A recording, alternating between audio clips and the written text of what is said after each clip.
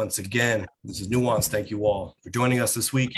I'm Mike Scala, joined as always by Jay Carter, also known as Timid, the hip hop MC and the chair of BLM Tokyo. And yes, my camera is still bugging out. I guess that's something we got to deal with, but we are here. And as we say, the show goes on. So what's going on, Jay? I'm doing okay. Looking a little better than you are, it looks like. But yeah, I'm doing all right. Maybe it's a curse, as we'll get to in a minute. Yeah, we're gonna get to that in a minute. But I wanted to introduce our special guest. We are joined by the new Dayton Towers board president, Thomas Kerr. Also, of course, a cartoonist with The Wave. How are you, Thomas? I'm well. Thanks for having me. Yes, thank you for joining us. And I've been such a big fan of your artwork for such a long time, but I'm always impressed how you're able to put that together on seemingly such short notice. I mean, some of those cartoons seem very intricate and well thought out. And I think even speaking to you once, you told me that it doesn't really take you a whole lot of time to do that, right? Oh, well, since I started at age roughly 23 years of age, I started doing it commercially. I've done very literally tens of thousands of drawings. So after a while, you kind of get quick at doing it. You get to know your time frame, and the subject matters have kind of a written in, I guess you'd say, cachet of visual symbols that I can just tap on. Like if you say Democrat, donkey. If you say Republican, elephant. If you say America, perhaps Uncle Sam, but also perhaps the Statue of Liberty. Then from that point forward, that's the hard part, is coming up with a worthy idea and then following that, cobbling it and fashioning it into some sort of touchstone that people can look at and immediately glean what the thesis of the story is. So, and like I said, I've got a bit of mileage under my experience, so I'm able to draw pretty quickly. And it's a lot of fun to do. I always enjoy the writing and reading and working with various authors. I've worked from everyone from Woodward and Bernstein to Kurt Vonnegut to Mark Healy at The Wave.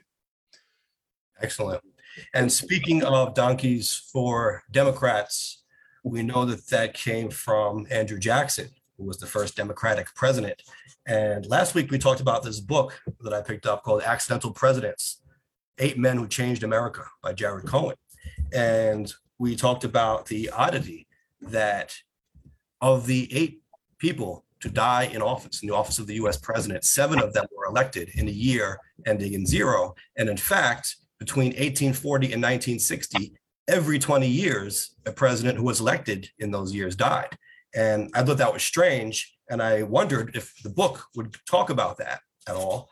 And lo and behold, even though I think Jay said it would not be in the book, it was. On page 2, as a matter of fact, of the book, they talk about this curse, this alleged curse that was put on Andrew Jackson, but ultimately put on really the US in the office of the presidency by a Native American chief. William Henry Harrison, of course, was the first in 1840, but he says every 20 years thereafter, the great chief chosen by the US will die. And this is folklore. I don't know if he actually said this at the time, but it became a story. And certainly it's a very eerie thing that between those years, between 1840 and 1960, every 20 years, like clockwork, a president died in office. Yeah, should not mess with curses. You never know. You've seen what was that with the pyramids, with the archaeologist Carter, and people opening up Tutankhamun's tomb and all the stuff that befell them because of supposed curses, and just got to be careful, I guess. Yeah, it's out of the realm of my specialty. I know that curses are supposedly, if you inflict them, that it takes something from the person who inflicts them as well as the person who is inflicted with it. But and also there are wards against it. I wouldn't imagine that if I were going into a presidency in a 0 year, I might get a couple of charms to ward off those curses. Yeah, you can't. It can't hurt. So. Now, Thomas, you're from Canada originally, right? Was there anything like that in Canada, a curse of the prime ministers or anything of that sort? Their curse was pretty much on the people of Canada. But in terms of like mortality rates, not so much. It's relatively similar to the United States, although it more closely resembles the UK's parliamentary procedures. So you can have votes of non-confidence. I always thought that it would be something that would be useful here when you had a president, rather than going through the trouble of impeaching, you would just simply have a vote of non-confidence, and then you would have another election. Expensive and problematic, of course, but people get the elected official they want. That seems so polite, right? That's like typical Canadian. In the US, we're going to impeach you and convict you, put you on trial. In Canada, it's like, we're just not too confident in you anymore. So, so exactly. That's the Canadian. Yeah, I think we would, especially with the landscape right now, I think that would be sorely abused. It'd be the votes of non-confidence. Totally. I think it would be. As a matter of fact, it seems like after the honeymoon is over for every president. Right. Yeah, every elected official for that matter. Right. Pretty much. Yeah, that would be, I could see in our very confrontational and aggressive politic, that could be a very problematic at all levels. Yeah, right. Totally. Well, it's from my perspective, I've had an opportunity to even illustrate work by some presidents. I think Bill Clinton was probably the best regarded one, and I honestly have never illustrated anything by Mr. Trump. Not a very writerly kind of fellow. But some of the other presidents who have written, I've actually had, like Al Gore, I've illustrated for. He's vice president, but he was a presidential contender, and my sense is that these men are, no matter how popular they get, there's a point where everything kind of turns against them, and it happened to Bill. It certainly happened to I think it happened to Trump pretty quickly, but I think it's also happening to Mr. Biden right now. President Biden, pardon me.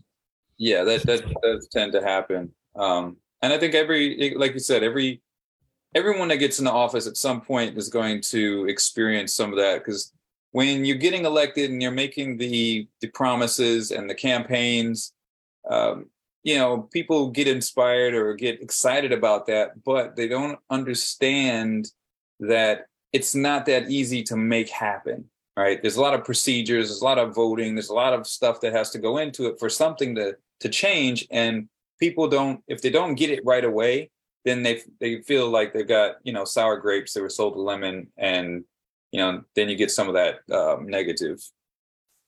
So I pulled up some artwork here, Thomas, that I just found on Facebook. What are you depicting here? This looks like that's very literally cybersecurity. It's a phone getting broken into by some ill-intentioned cyber criminal, and it's right on your phone. Of course, it's on our phone now, but that's what that's about. It's like a cybersecurity thing. There's a lot of ones and zeros down there. Okay. This one's about mollycoddling criminals. The idea that and this one is about the fires in Australia. Oh, wow. Yeah. See the boomerang. Yeah, that whole story got overshadowed really quick with COVID. I'll tell you, if it's in Australia, nobody pays attention. And the thing is, they're actually very avid readers down under. So it's kind of nice. I got some nice letters from those folks. Mm. Now where did those, like that Australian fire one, where did that run? That they would. Oh, that was syndicated through INX Group. So it could have run into it could have gone to the Australian. It could have gone to Globe and Mail. It's and also online publications these days. And my idea was just to show this burning boomerang. I mean, it's a symbol of Australia. Sure. This one is very different. This is about people and violence in Rockaway. Okay. And you can see they're under the elevated tracks. Sure. And this I did very early on. I think I did this one for Howie Schwartz. Schwach? Yeah, Schwach. That's it. Howie Schwach. He asked for something about there was an uptick in gang violence, and now it's become epidemic, I'm afraid. with, just the other day, I think a group of kids shooting on a bus, or bus got shot with a kid in it. Can't remember the details of it, but I know there was a shooting.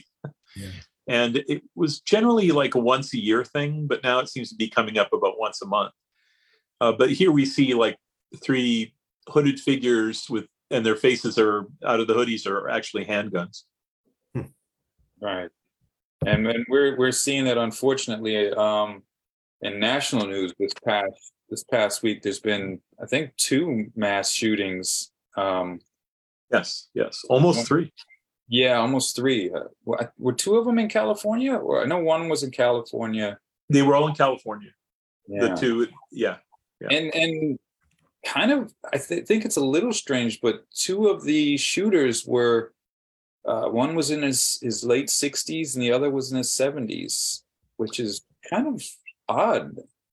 Yeah, hard to figure that out. A lot of people just jumped on like yakking about it right away, but we really don't know what went on there, other than it was definitely a mass shooting event, definitely kind of horrible. I must say it's a perennial in my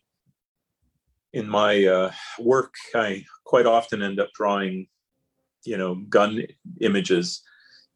That's almost I would call it like, a great percentage of my work, but it must be at 1 out of every 50 drawings. So with your experience in drawing these artworks for media, would you say that there's been you could see a definite change in what kind of news stories that you're illustrating for, or like there's more of something than there used to be, or less of something than there used to be? Oh, sure. There's been a lot of differences. When I started out, and this is probably around 87, 86, in that neighborhood, that was sort of like the start for me. I think that the media was a little bit more diligent. They were a lot more, I think they put in a lot more sweat equity, mainly because they weren't jumping. They had to move quickly, but they weren't after the latest click. They were, the web wasn't really a thing when I started. It was like a very peripheral thing. People spoke about it, but they didn't really think it had an impact at that point. Now, the idea of a viral posting, a viral meme, the idea of, the tweet that, found its way around the world, it entices people to get that first click.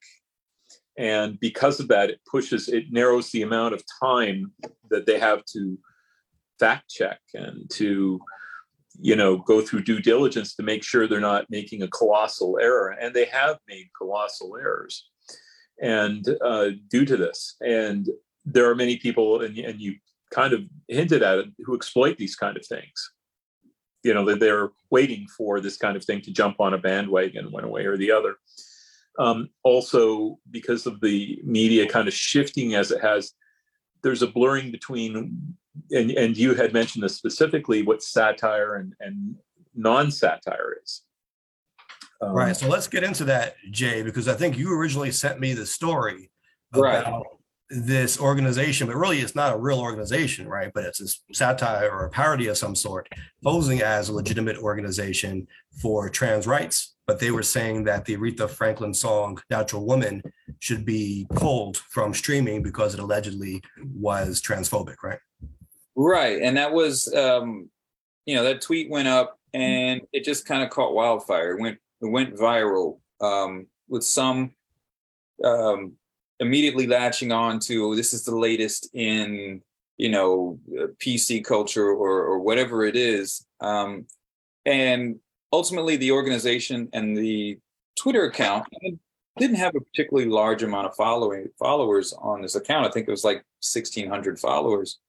And, they posted these parody or joke posts or tweets that they put out. And some media picked it up and ran with it as this was a legitimate organization that was calling for the banning of Aretha Franklin's song. And I think that's kind of the danger here, is that they didn't go in and verify. And even that account, it's a parody account, so we don't know, we can trust or whatever what they say. But they even posted that the person said only a handful, maybe one or two organizations even contacted them to verify this position in this story. Other organizations went ahead and just posted it straight away. Yeah, I think that, again, you were seeing people sort of, they're making hay out of something because it suits their political agenda. So Right. They're automatically, and I think that it's a problem in contemporary thinking to run everything through a political filter before you come out with an opinion on it. If it was satire, it wasn't like particularly good satire. I mean, satire has a range of kind of between, and having been satirical myself almost my whole career, there's a range, right? There's everything from Tristram Sandy to this, to a meme, and people could be intending something. I have friends who make all sorts of stuff up, and sometimes it's inappropriate or sometimes it's quite funny. But if you're not sort of in the trenches having to sort of dole this out every day, you do have to be cognizant of what it is that you're saying, because Right. you don't know what will happen. You just don't know, because if you get the wrong news out. I remember some years ago having to do, this is for the New York Times, I got a story about the Central Park Five.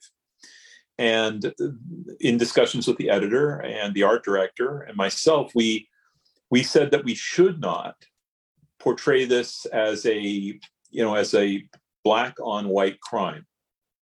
Like, we made this decision. I mean, I think it was actually very forward thinking of us, because the obvious thing would be to do, I hate to pick on the New York Post, but they kind of make some crass, sometimes very insensitive images that then afterwards they just get embarrassed over. And in this case, I managed to develop an image that's perfectly symbolized what had occurred, but didn't blame one group of people for it, because it's the act, it's the sin, not the sinner. And it's a hard, so in that particular case, they believe it was about one perpetrator and the boys were just kind of pulled in on it, and that the overreach was by the prosecutor's office. Mm-hmm. And the image I came up with was the boys were all called, we were out wilding, if I remember the term correctly. And so what I did is I drew a lion, it's like a lion rug, and you could see feet underneath it, but you couldn't see whose feet, who was controlling the lion. The lion was a symbol of the wilding, and the feet was a symbol of the group. And but it wasn't giving them an identity. It was just saying that the wilding was bad, not so much each individual. And as it turns out, none of those individuals apparently bore guilt in this particular instance. So, and of course, the fellow who did was, persecuted for it. So, it's hard. And I think that's about the diligence. Like, you have to step back a little bit, and now no one's stepping back. So this is why you get these kind of sometimes inappropriate satires, sometimes. Right. And also, satire has to be challenging. It has to be effective. It has to kind of push buttons, or it isn't satire. It's kind of funny. And it almost doesn't matter. I mean, it should matter, but it seems like in the coverage and how people are responding to this, they're not even really caring whether it was accurate or not. They just want to talk about the topic. And so they're saying, well, just the fact that this seems believable. And then they want to give their opinion, insert their opinion. They're discounting the fact that this wasn't even a credible group saying this. They want to believe, if that's their agenda, they want to believe that it's real or it could be real, and they're proceeding. I've seen people comment things like, I don't care if it was real or not. It's within the realm of possibility, or it seems real, so I'm going to run with it as if it is. Right. And I think we're seeing a lot of that these days on everything. And it's people want information that validates their point of view. Right. And they'll take it however they can get it. And absolutely. Then run to social media and express it. And now they've got, something to back it up, or a vehicle to, express that point of view.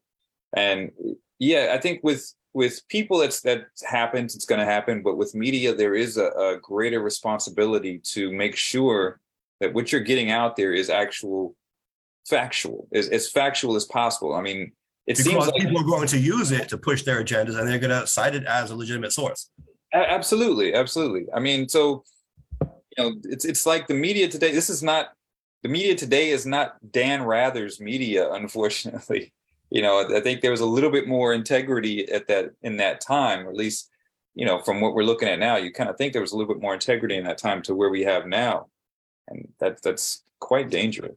Well, it was definitely more accountability. I mean, Dan Rather, if you'll remember, was the tipping point. So he's a good guy to pick for this. I mean, he eventually he was the one who had the problem with the George W. Bush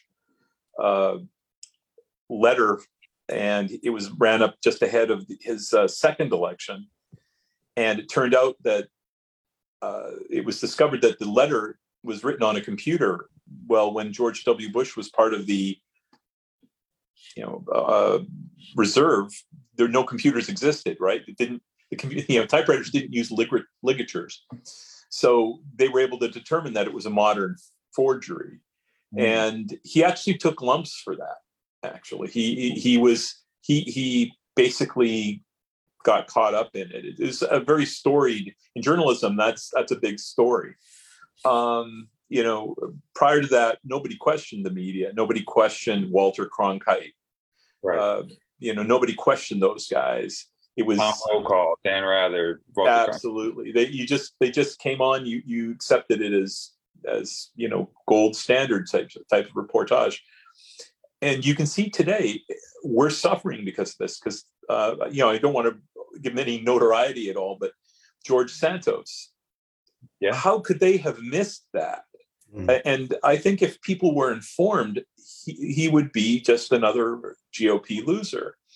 But because people were uninformed, and in his defense, he's a charming guy, but that's not he's also a liar. So you can't, how much is too much. He apparently is the Joe Isuzu of politicians, and as such, got that reference. I would think that it would make sense that, at least on this one instance, to accuse the journalism of a bit of malpractice here, because I mean that was low-hanging fruit. This guy, you could have vetted him in a casual afternoon, I think.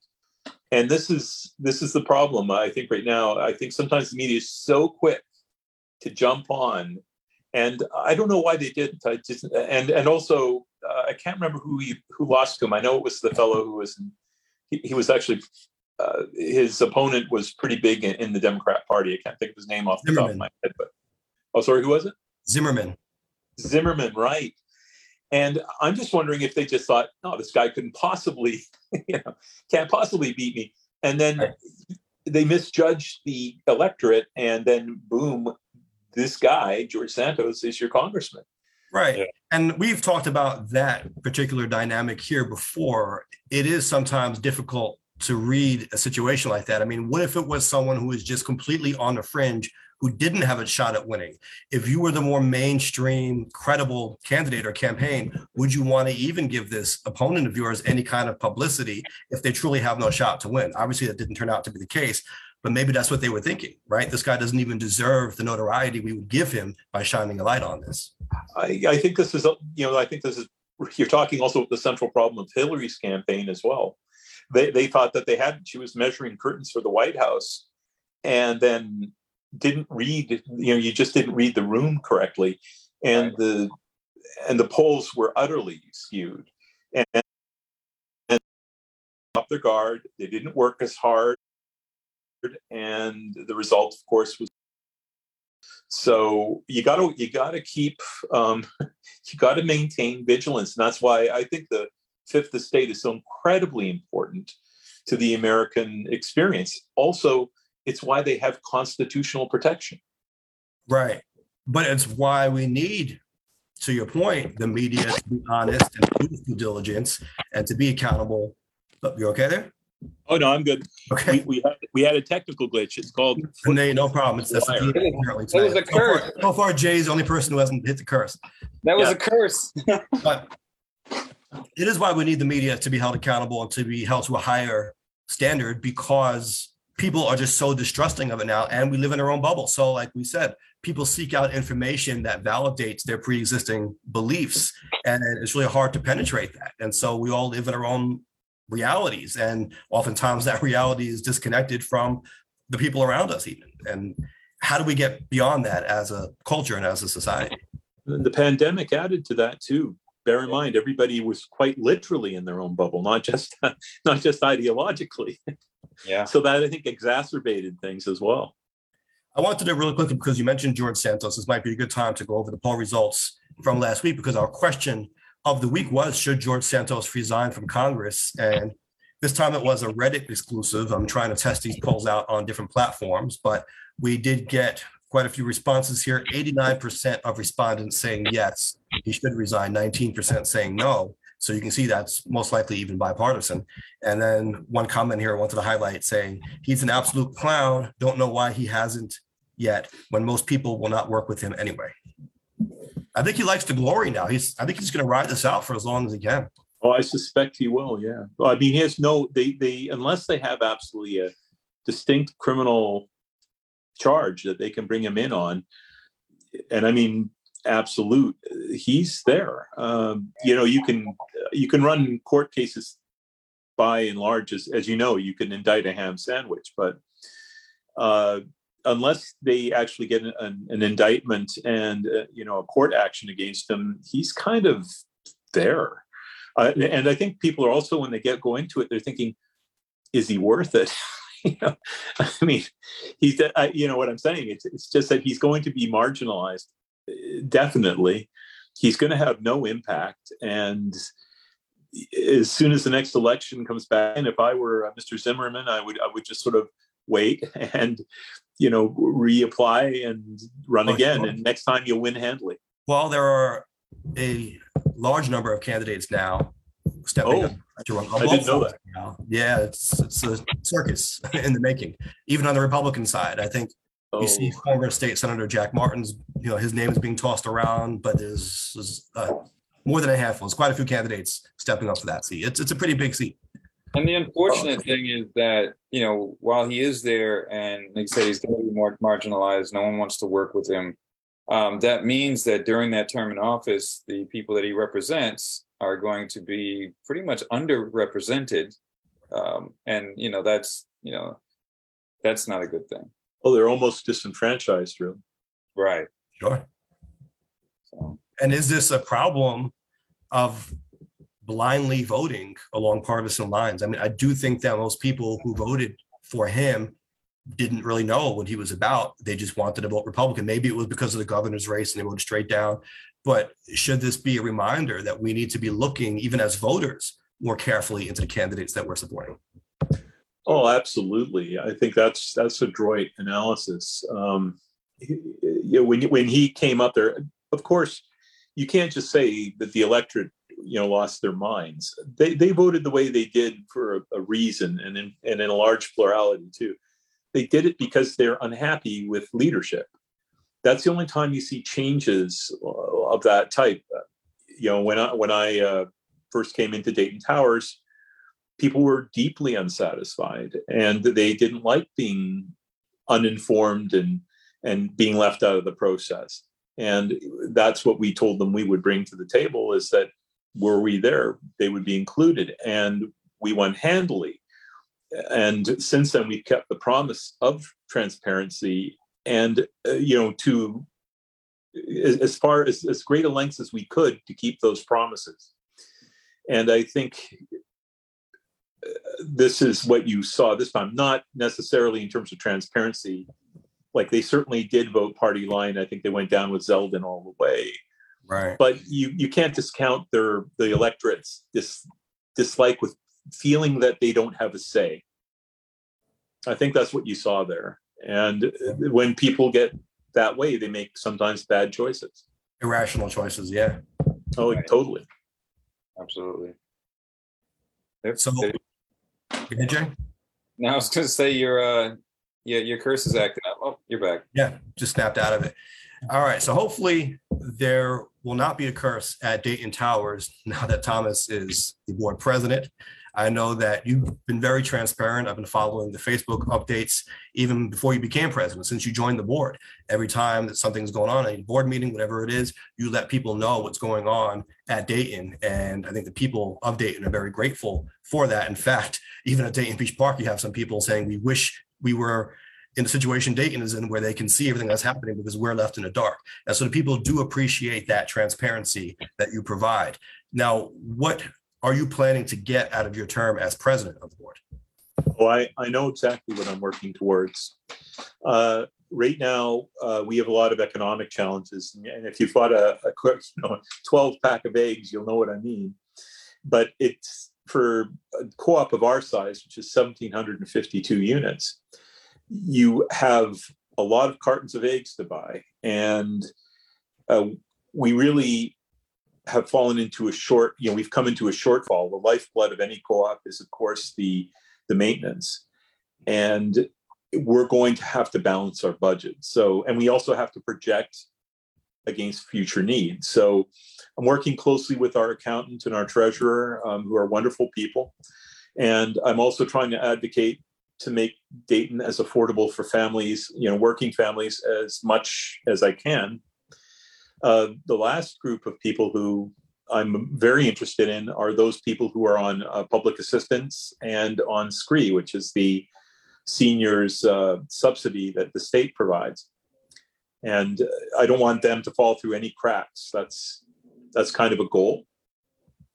So I guess that's where I'm focused at. It sounds really pragmatic and pretty far away from, the guy who draws pictures and does cartoons for newspapers and so forth. But it's a privilege. The people put their trust in me. I am absolutely honored and privileged for that. But also, I know that it's a responsibility, and I dare not blow it.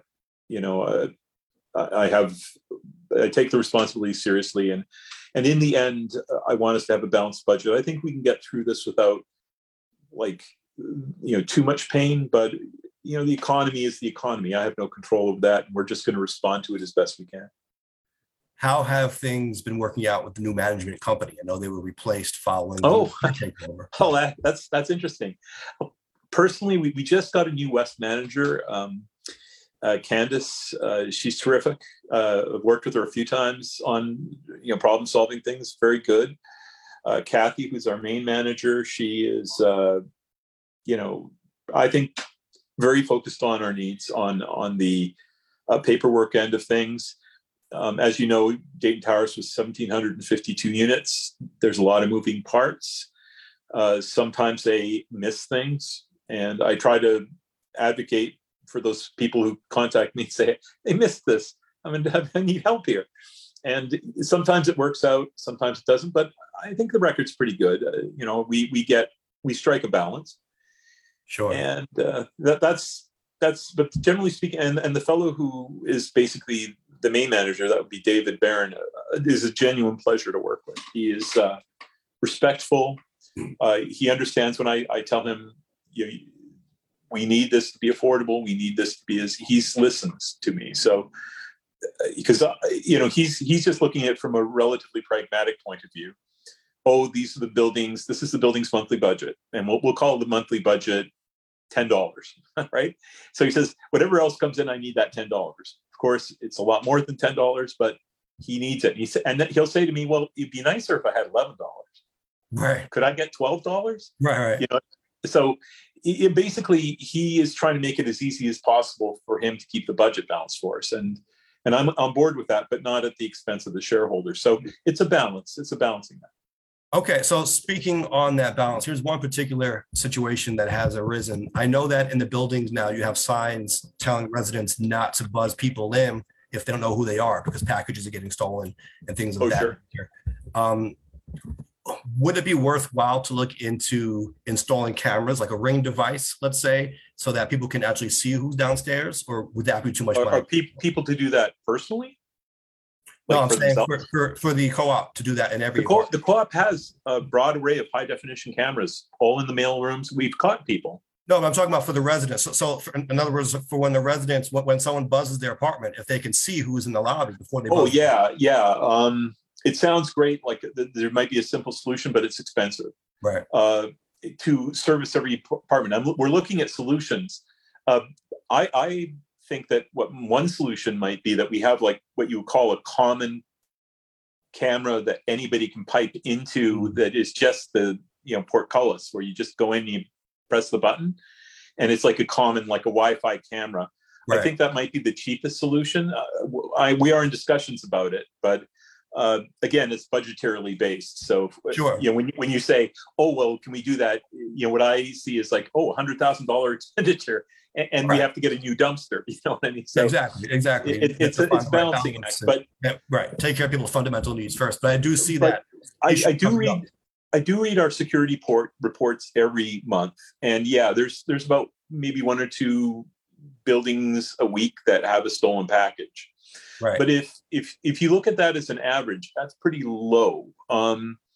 If you take a look around Rockaway, if you go to any of the Rockaway pages, you'll see this guy took the package, he porch pirated me, and you see a lot of that.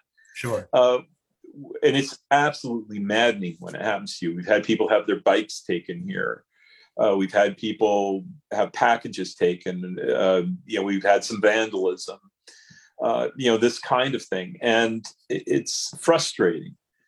But we can't throw an infinite amount of money at any one of these problems, and after a while the results are diminishing. You don't get the result for the amount of money you spend.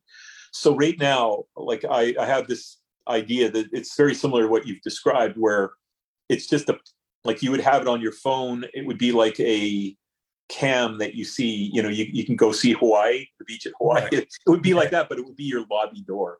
And that makes sense, right? Because all of the apartments really have to see the same area. It's not like they all have their own door downstairs. It's the same area that they have to look at.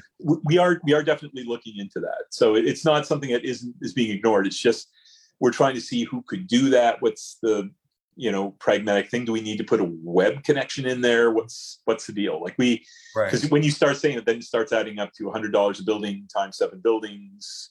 Sure. Plus the cameras, which need to be tamper-proof, times 7, and they need to be environmental proof because we're in a coastal community. So you're talking like 300, like before you know it, you're talking serious bread. So, and then we have other things that are coming up that people want too. So it's, like I said, it's a balance, but I think that's one possibility that we're looking at right now. I'm more concerned when people can't buzz people in, and people do buzz people in, sometimes indiscriminately, especially, kinder hearted, older, somebody wants in, they press the button, but generally speaking, everybody has to be a little cagier these days, I think. And we do send notices out, and, in New York City, I was shocked at this number. In New York City, I was reading something and it quoted the number as 90,000 package thefts. And I thought, wow, that's a lot for a year, 90,000. Holy man. It was for a day. So wow. I was like floored about that. That's big business then. That's not something small. That could be coordinated effort type of business if you're talking 90,000 packages a day. I suspect it is, for sure.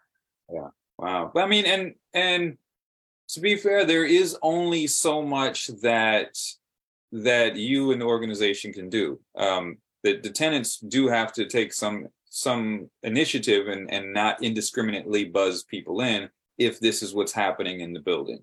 There has to be. You can't fix every problem. No, it's impossible. It would be a fool's errand to say. Right. Now I know you've been more vigilant when it comes to mismanagement at the co-op. I know going back years, we hear stories about, different abuses, let's say, like large contracts are supposed to be subject to competitive bidding, but maybe they would break it up into smaller contracts so they can give them to their friends. Sure. So you guys have been on top of that and really cracking down on that type of behavior. Well, the general policy has been that everything goes to competitive bid. everything goes to competitive bid. And that way, actually, you get the best price. Right. You know, we've always, generally speaking, right across the board on all our expenses, we've come down, you know, in many cases, 20% off of the price it was previously had, because we were insistent upon competitive bids. When you're competing for a dollar as a, you know, as a company, you've got to come up with a lower bid. So, and they're closed. They go to our attorney. Our attorney then opens them, and then he submits them to the board.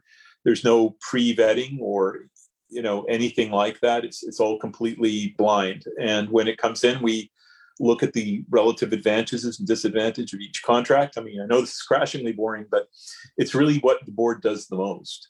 And after looking at all of them, we don't always pick the very cheapest one, but we come close. And if we do pick one that's a little bit more, there's usually a reason for it. The case in point would be our landscapers. We have landscapers here, and in the summer they do a terrific job. They make the grounds look nice, and by opening it to competitive bidding, we got a terrific landscaper in Dragonetti for much less than the other previous landscaper. Let's just say 20% less, which is about the average. And this year we put up for bid again, and they came back with another price, and the price was significantly more, but the price of fuel has gone up significantly more. So we looked at the prices, and they won the contract. Now, here's the thing. The price of their new contract is still less than the old contract. So you know what I'm saying? We're doing our job. It's just that we've also got other things piling up. Local Law 11, as you're probably aware, that's sitting right at our doorstep. We've also got energy costs have increased 37%, and perhaps more as we move into the future with electric energy in the area. And gas has gone up because I think almost every place here has gas stoves. So everything's going up, but the only thing that hasn't gone up is, amenities and maintenance. And that's going to have to start catching up. And it has nothing to do with the previous board or the management, which they primed at the debt pump. There's no doubt about that.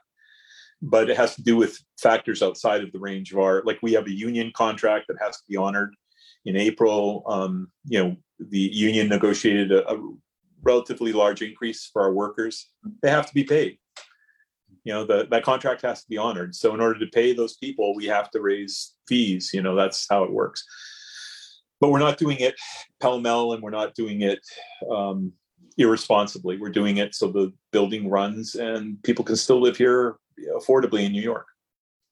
So what would be your message to the people of Dayton Towers? If you want to leave them one bit of information right now for anyone watching, what would that be? Well, I would like to leave something like laugh, live, and love. But barring that, I would say that, you couldn't hope for a better team of people working on your side. Every board member knows their responsibility. They're your neighbors.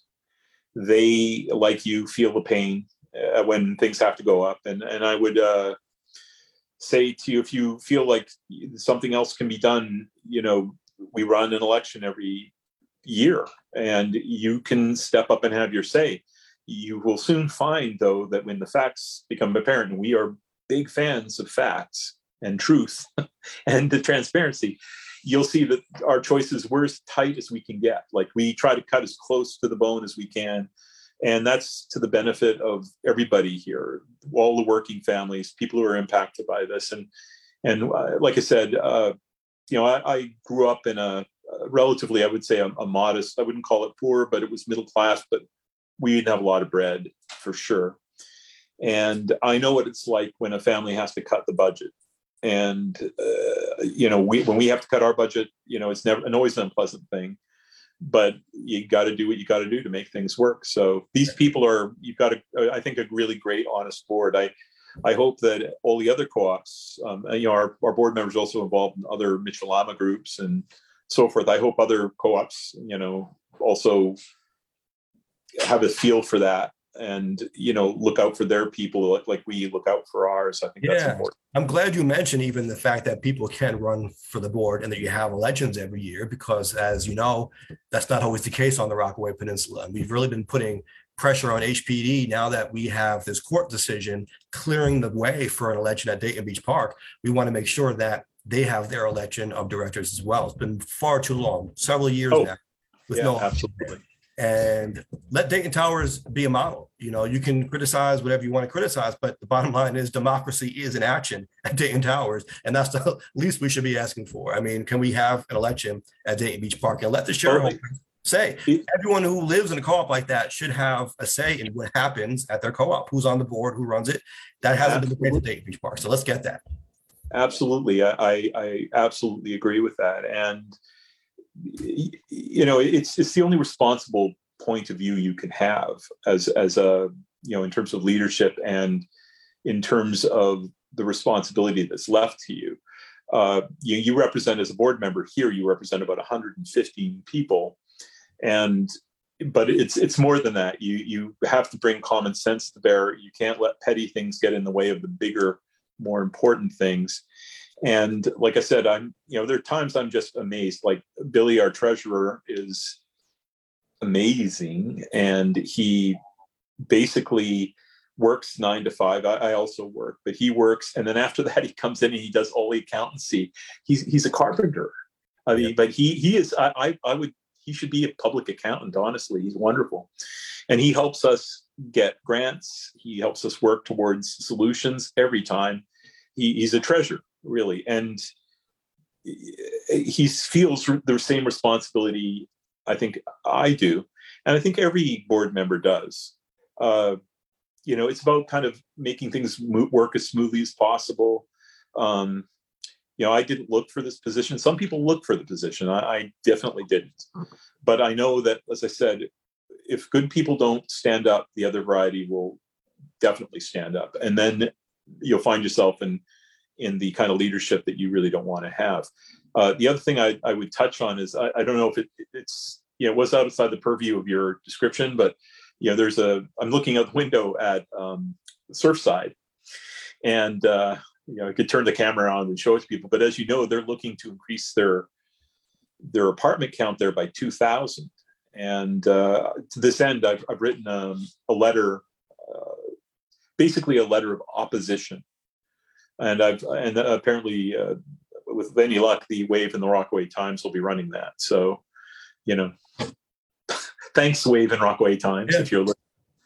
Well, fighting the good fight, it's what you got to do.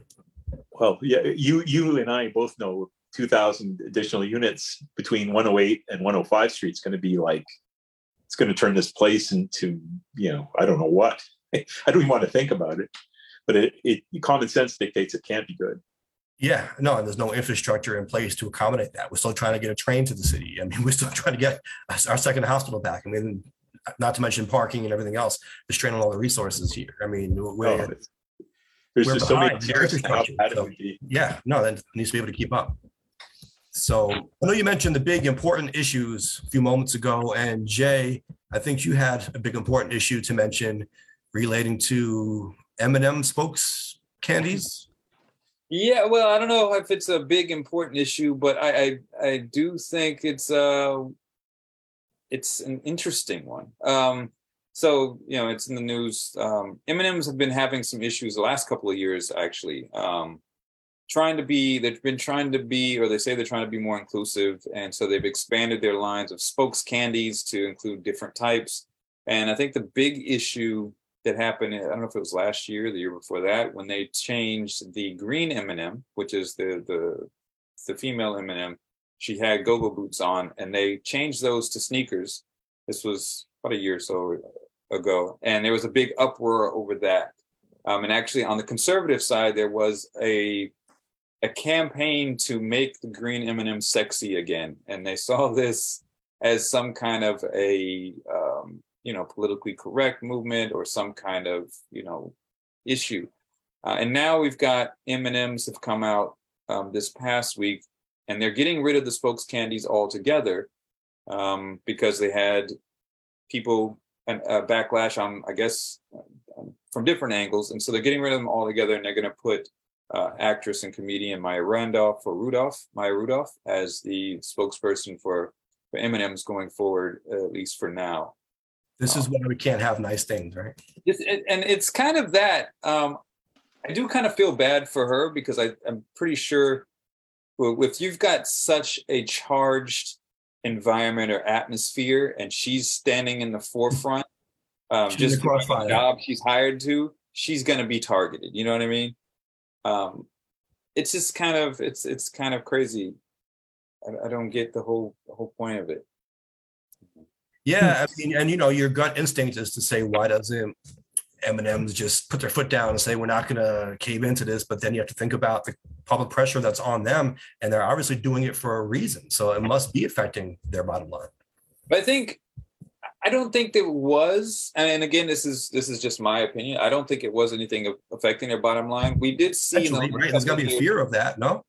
Right. Well, we've seen in the last couple of years a lot of companies seeming to try to take the initiative to kind of latch onto or get up to date with whatever was going on in mainstream thought, right? Adding more options or changing things that some people might not have even thought about. Just being either trying to be proactive or being reactive to what's going on, and that's of course going to ruffle some feathers from all different angles. And it seems to me that this is one of those cases. Like, I don't think anyone was really calling for the green M&Ms to change shoes or extra M&Ms to be added, but here we are. Yeah, I honestly haven't been following this so terribly much. I did look into it a little when I got the prompts, and and then I even found that the M&Ms people made a statement, right?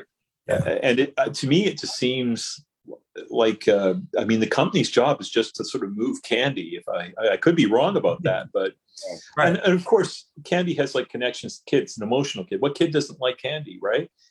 And all kids, I think, from the entire spectrum of the American experience, and parents too, by the way, like M&Ms because they don't come off on your hands.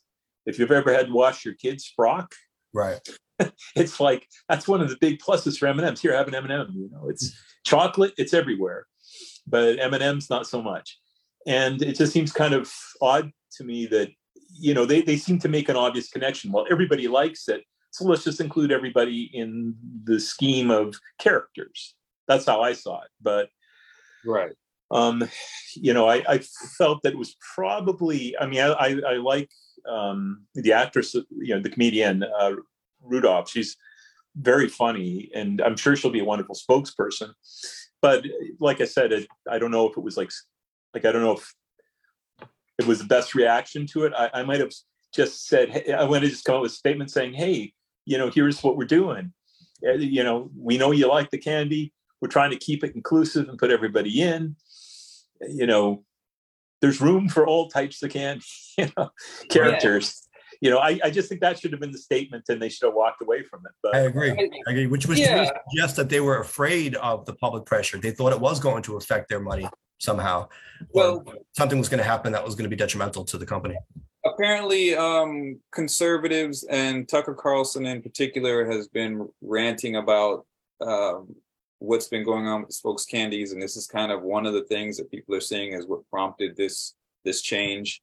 He's been using his platform to speak out against whatever they were doing, maybe adding the inclusive candies or whatnot. I think sometimes we might want to step back and not look to spokes candies to represent us. I mean, you just had candies that were representative of the candies in the bag, right? So they've added a few others. I think there's a purple one now that there's not even a purple candy in the M&M's bag. So I think it becomes a jumbled mesh when you got this culture war going on, and companies are trying to navigate these choppy waters, and they're nervous. They're just nervous because that's what it is. They see this, and also they know they're coming into if you've got a choice between buying some eggs and some candy, the candy's probably going to get the short shrift. The kids want the candy, but mom and dad, they want the eggs. So they know they want to try and make as a least offensive kind of stance. But I think actually in being less offensive, at least I don't know how you feel about it, but for me, it feels a little offensive. But that's just my take on it. It almost feels like they're insulting our intelligence. Oh, just a little bit. Right. And then, like you said, like they're nervous. They're not sure what to do. And then when you got someone like Tucker Carlson, who has a large audience, he's on television like every night and able to put out whatever messages he's putting out, they kind of feel like they have to do something to combat that or to kind of heat off some of what's going on. James in the chat says, why is M&M's giving into the right? They're always complaining. Now they're going to complain about Maya Rudolph. He also says this, how is Surfside supposed to increase their units? I grew up in Surfside. Are they supposed to build more buildings? The answer to that is yes. They're going to build more buildings. Yep. And more than double they're on a footprint that's roughly the same size as, Dayton Towers, west, but they're going to have more buildings on their footprint than our west and east campuses combined. I mean, that's crazy. The way I see it, it's just a corporate money grab. It's the only thing. It's not for the betterment of the community. It's not for the betterment of their tenants. They don't have a terrific record as land, lords. They just don't. They've been sued just twice this year by the city, and that, of course, that's just tort. But right. I mean, it's not exactly an endorsement. Let's put it that way. It's also going to potentially wreck people's views, right? Start building basically in parking lots facing people's windows. Oh yeah. There's no upshot to this, except there is an upshot for, Alma Realty, where we're getting a lot of money. But sure. As I pointed out, a sneak preview of the letter that I said, I mean, cease and desist doing this and look after the people that are your charges. Like, look after your tenants. Deal with your violations first, then you build. If you're going to build, and if you're going to build responsibly. Right. Yeah, James is going to take away parking spots. Yeah, I mean, that might be the least of it, but certainly. Yeah, I think that's in any cases, what you said there, I think is probably a good guiding light is to take care of your tenants first, and before you make those other decisions, and then the decisions made on top of that, after that, will be more in the right direction for anything, I think.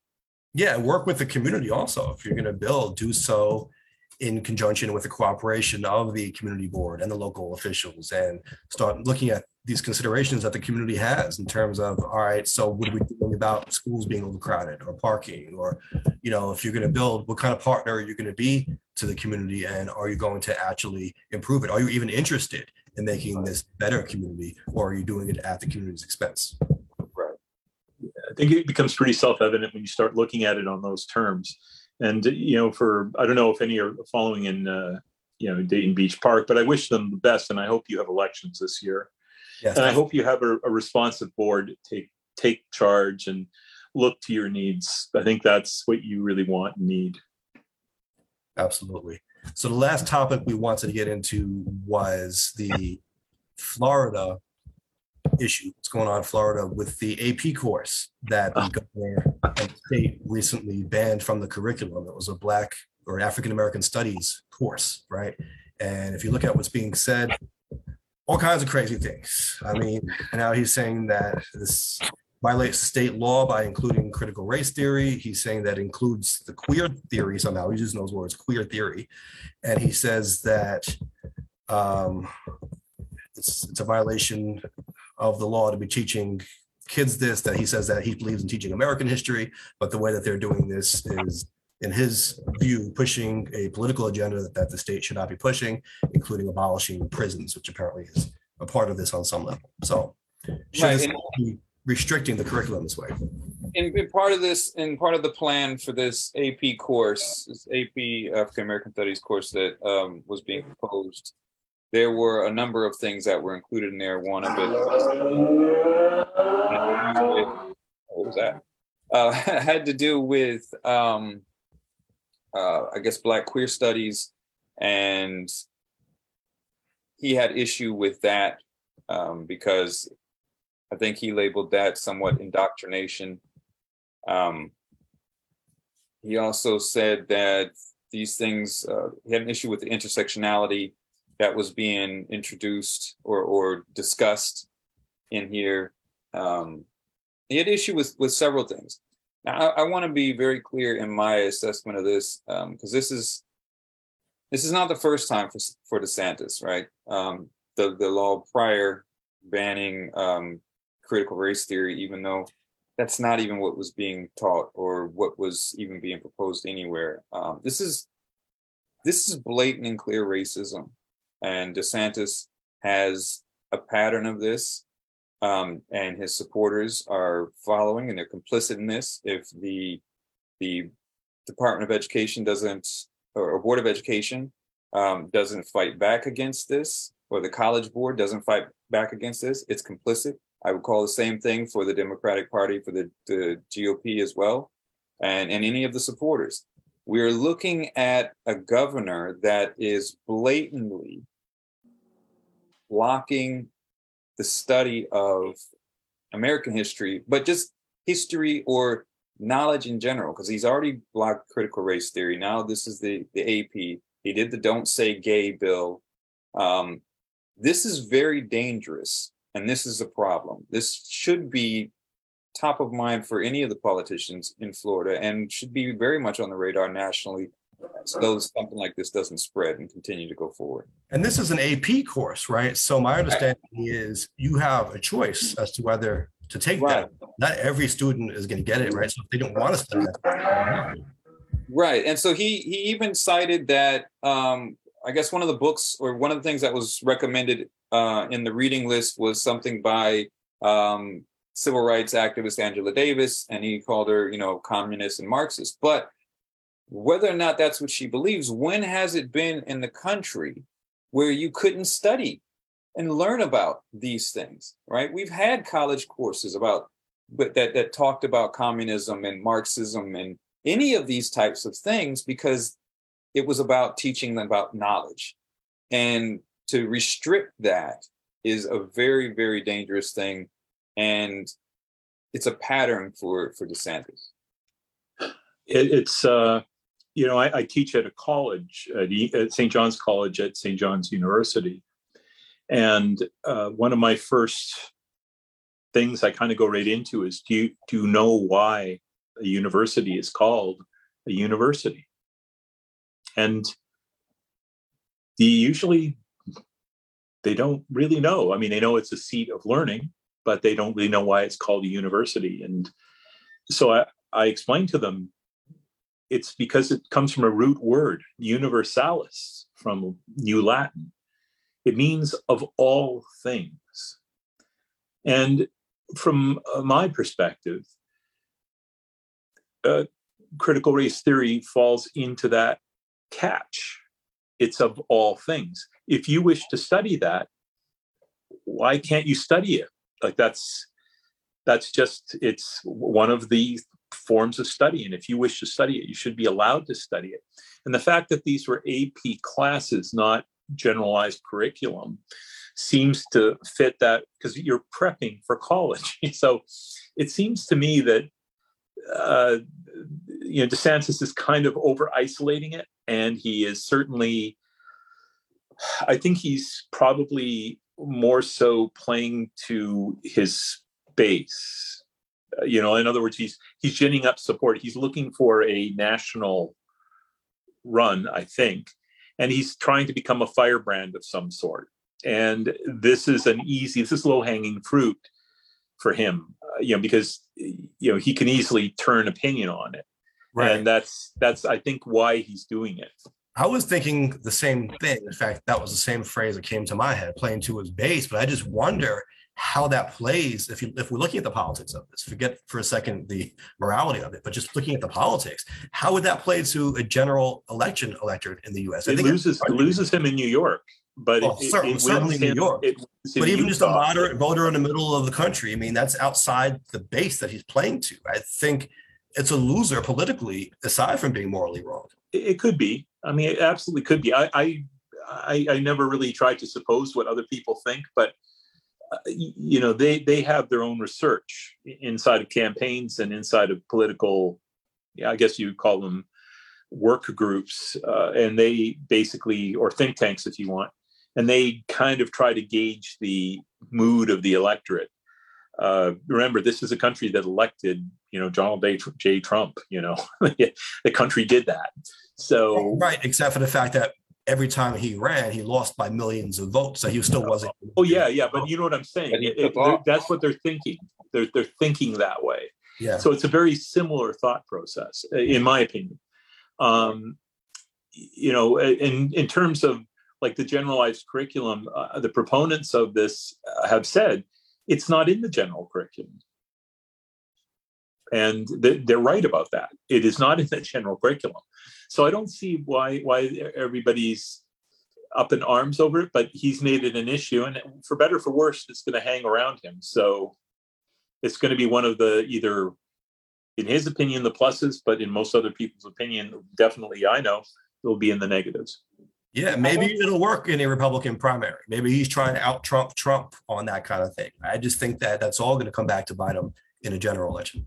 And you know, in a Trump era, a post-Trump presidency era, I don't see that as a guarantee to be something that's going to be a negative against him. You know, like Tom said, we elected Trump. The country elected Trump, and remember, who was the candidate years back? All he did was like get excited, and he goes, "Yeah!" And like that was the end of his presidency. Howard Dean, right? That was the end of his campaign. That's all he did was get a little excited, and so from there to Trump taking office with all that he said and everyone that's come out of the woodwork that have felt emboldened by him, I don't see this being a guarantee that this is going to be a negative for DeSantis. I think it's going to be a positive for a lot of people because he's in some of the things that he said about this, he's dividing groups to try to pull different parts, right? So he's talking about, this is an AP African American Studies course, but he's pulling out saying, oh, why is queer theory part of this? So what you're going to do is you're going to get people who are against queer studies and jump on that. He's talking about, you know, they're talking about movements for Black lives included in that. So you're going to get opponents of those types of things. So you can get a few people from each of these different groups to make up a supportive group. But you're also going to drive up turnout amongst the Black community, the gay community, and people with empathy, right? Which is a coalition comprising most of the country. Well, you'd hope, you know, just on the queer theory part, you know, people aren't a monolith. There are a lot of people in the Black community and the Latino community and all communities that are against, you know, the movement of LGBT. And so if you pull that and say, well, this is why we're not studying it because you've concluded studies about queer folks, then, you know, you've got people are going to be like, yeah, that's not part of Black history. That's not my history. I'm with him on that. And now he's got supporters where he might not have had them. Yeah, I think that worked, you know, against a number of candidates. That exact premise worked against a number of candidates in the last election cycle.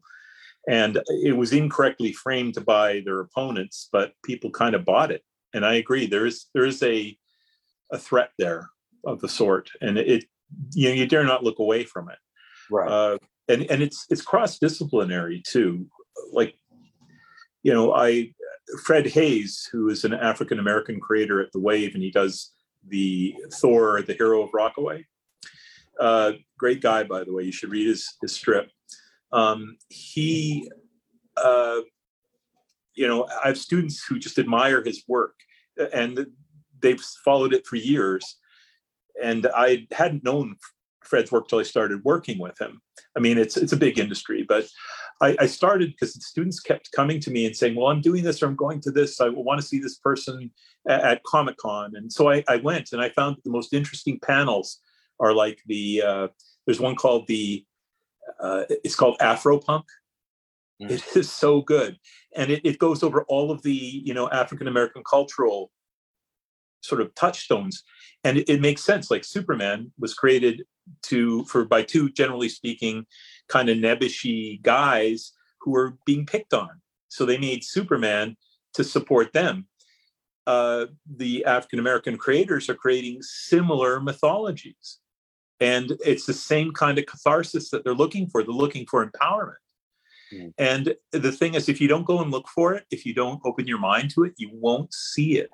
And then when you're in a classroom and you have half the class are African-American students, and you don't know this, you're not serving them well. So it's cross-disciplinary. Even in the arts, you have to keep your eyes open to it. You have to watch for it. You have to be vigilant.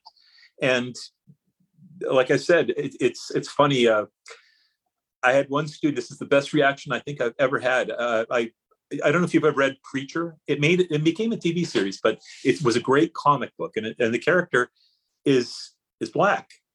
And he gains basically godlike power. And I was just talking about, I said, this reminded me of Preacher. And the student, who had obviously read every Preacher ever written, just he got up on his seat and he just almost was in tears. You read Preacher?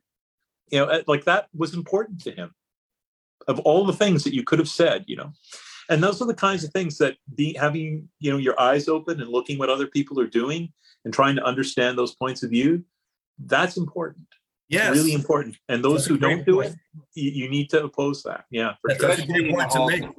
Because we just spoke about how people are in their bubbles now and they only know their own reality. They're only looking for information that validates their own agenda, but that's not the way forward. And if we're trying to do better as a society, then we need to have more knowledge. And even if you think, for example, this course is going to teach things that you disagree with or are objectionable to, even if that's your position, it's still better to learn it, because how are you going to have a conversation? Maybe number one, you'll understand that, hey, my ideas were wrong. Or number two, at least you have more information about what's out there. And if you have your own position that's contrary to that, you can debate it and advance the dialogue in a productive way.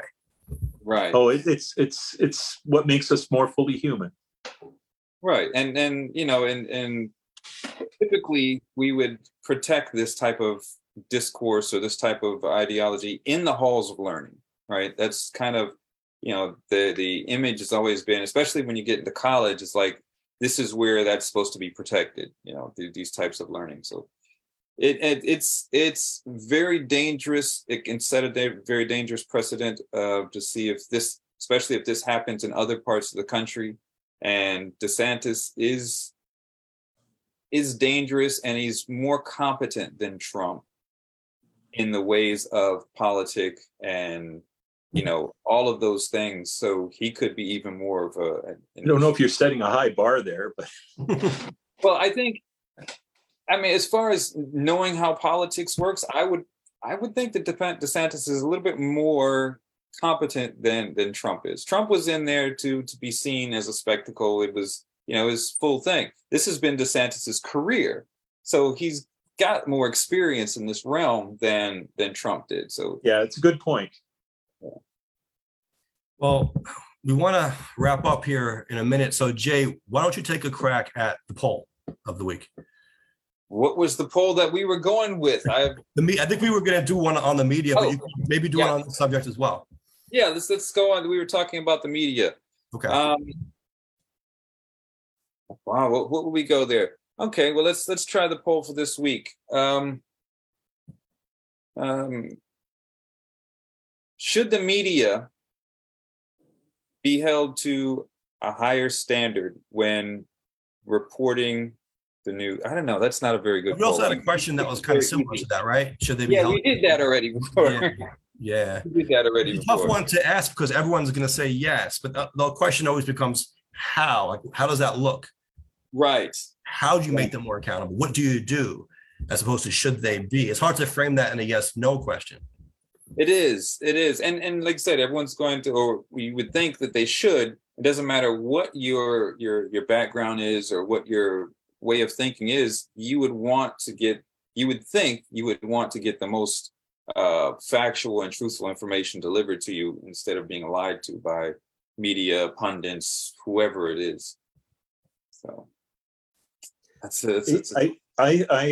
my take is that I believe that the newsrooms are somewhat decimated. They've been pared down, and because of that, they're relying on secondary sources. I mean, they're looking for headlines from Twitter. Think about that. Headlines from Twitter. That's really something. So I don't know. I would say should the corporations that own the media take their responsibility as stewards of our knowledge more seriously? Sounds like a good pull to me. Yeah. We can just run it like that. I like it. I like it. Thomas coming with the assist. And we also like to give our guests the last word here. We call it the bottom line. It came actually from Adam Clayton Powell when he was a guest on our show many weeks ago. He said the bottom line is, and he was about to say something that sounded very important, and his phone cut off. And so since then, we've been giving our guests the bottom line, and it's whatever it is. It doesn't have to be anything too deep. Whatever we talked about, or even something maybe that we didn't talk about, whatever you want to leave our listeners and our viewers with. Thomas Kerr, what is the bottom line? Well, the bottom line, look to each other, be kind, be understanding, be tolerant, and at least a little forgiving. That's my bottom line. I like that. I think that's excellent. That's excellent. I think we would all do well to heed those words and that way of thinking and interacting. It's been a pleasure, gentlemen. Yes, thank you, Thomas. And I think that all goes along with our general theme this year, really, of let's do better. Right? Let's strive to do better as a people. And I think that will go a long way towards achieving that. Jay, before we sign off, where can people find us? Yes, they can find us on YouTube at Nuance Show, where we have the recordings of these discussions. If you are a podcast listener, all of the audio is going to be pushed out to wherever podcasts are. If you subscribe, they'll get automatically pushed to your device. We are up on Instagram as well. You can come through, follow, leave comments. So if you want to partake in any of the discussions, if you got any comments on anything that we've talked about, you can leave it there, Instagram and YouTube. Sounds good. And of course, we are live on Facebook as well every Tuesday at 7 p.m. Thank you for all who tuned in and joined us and participated in the discussion. We appreciate you. As always, this has been Nuance. Thank you to Thomas. Thank you, Jay. Thank you to everyone. We've got work to do, guys. We'll catch you next time. Good night, all.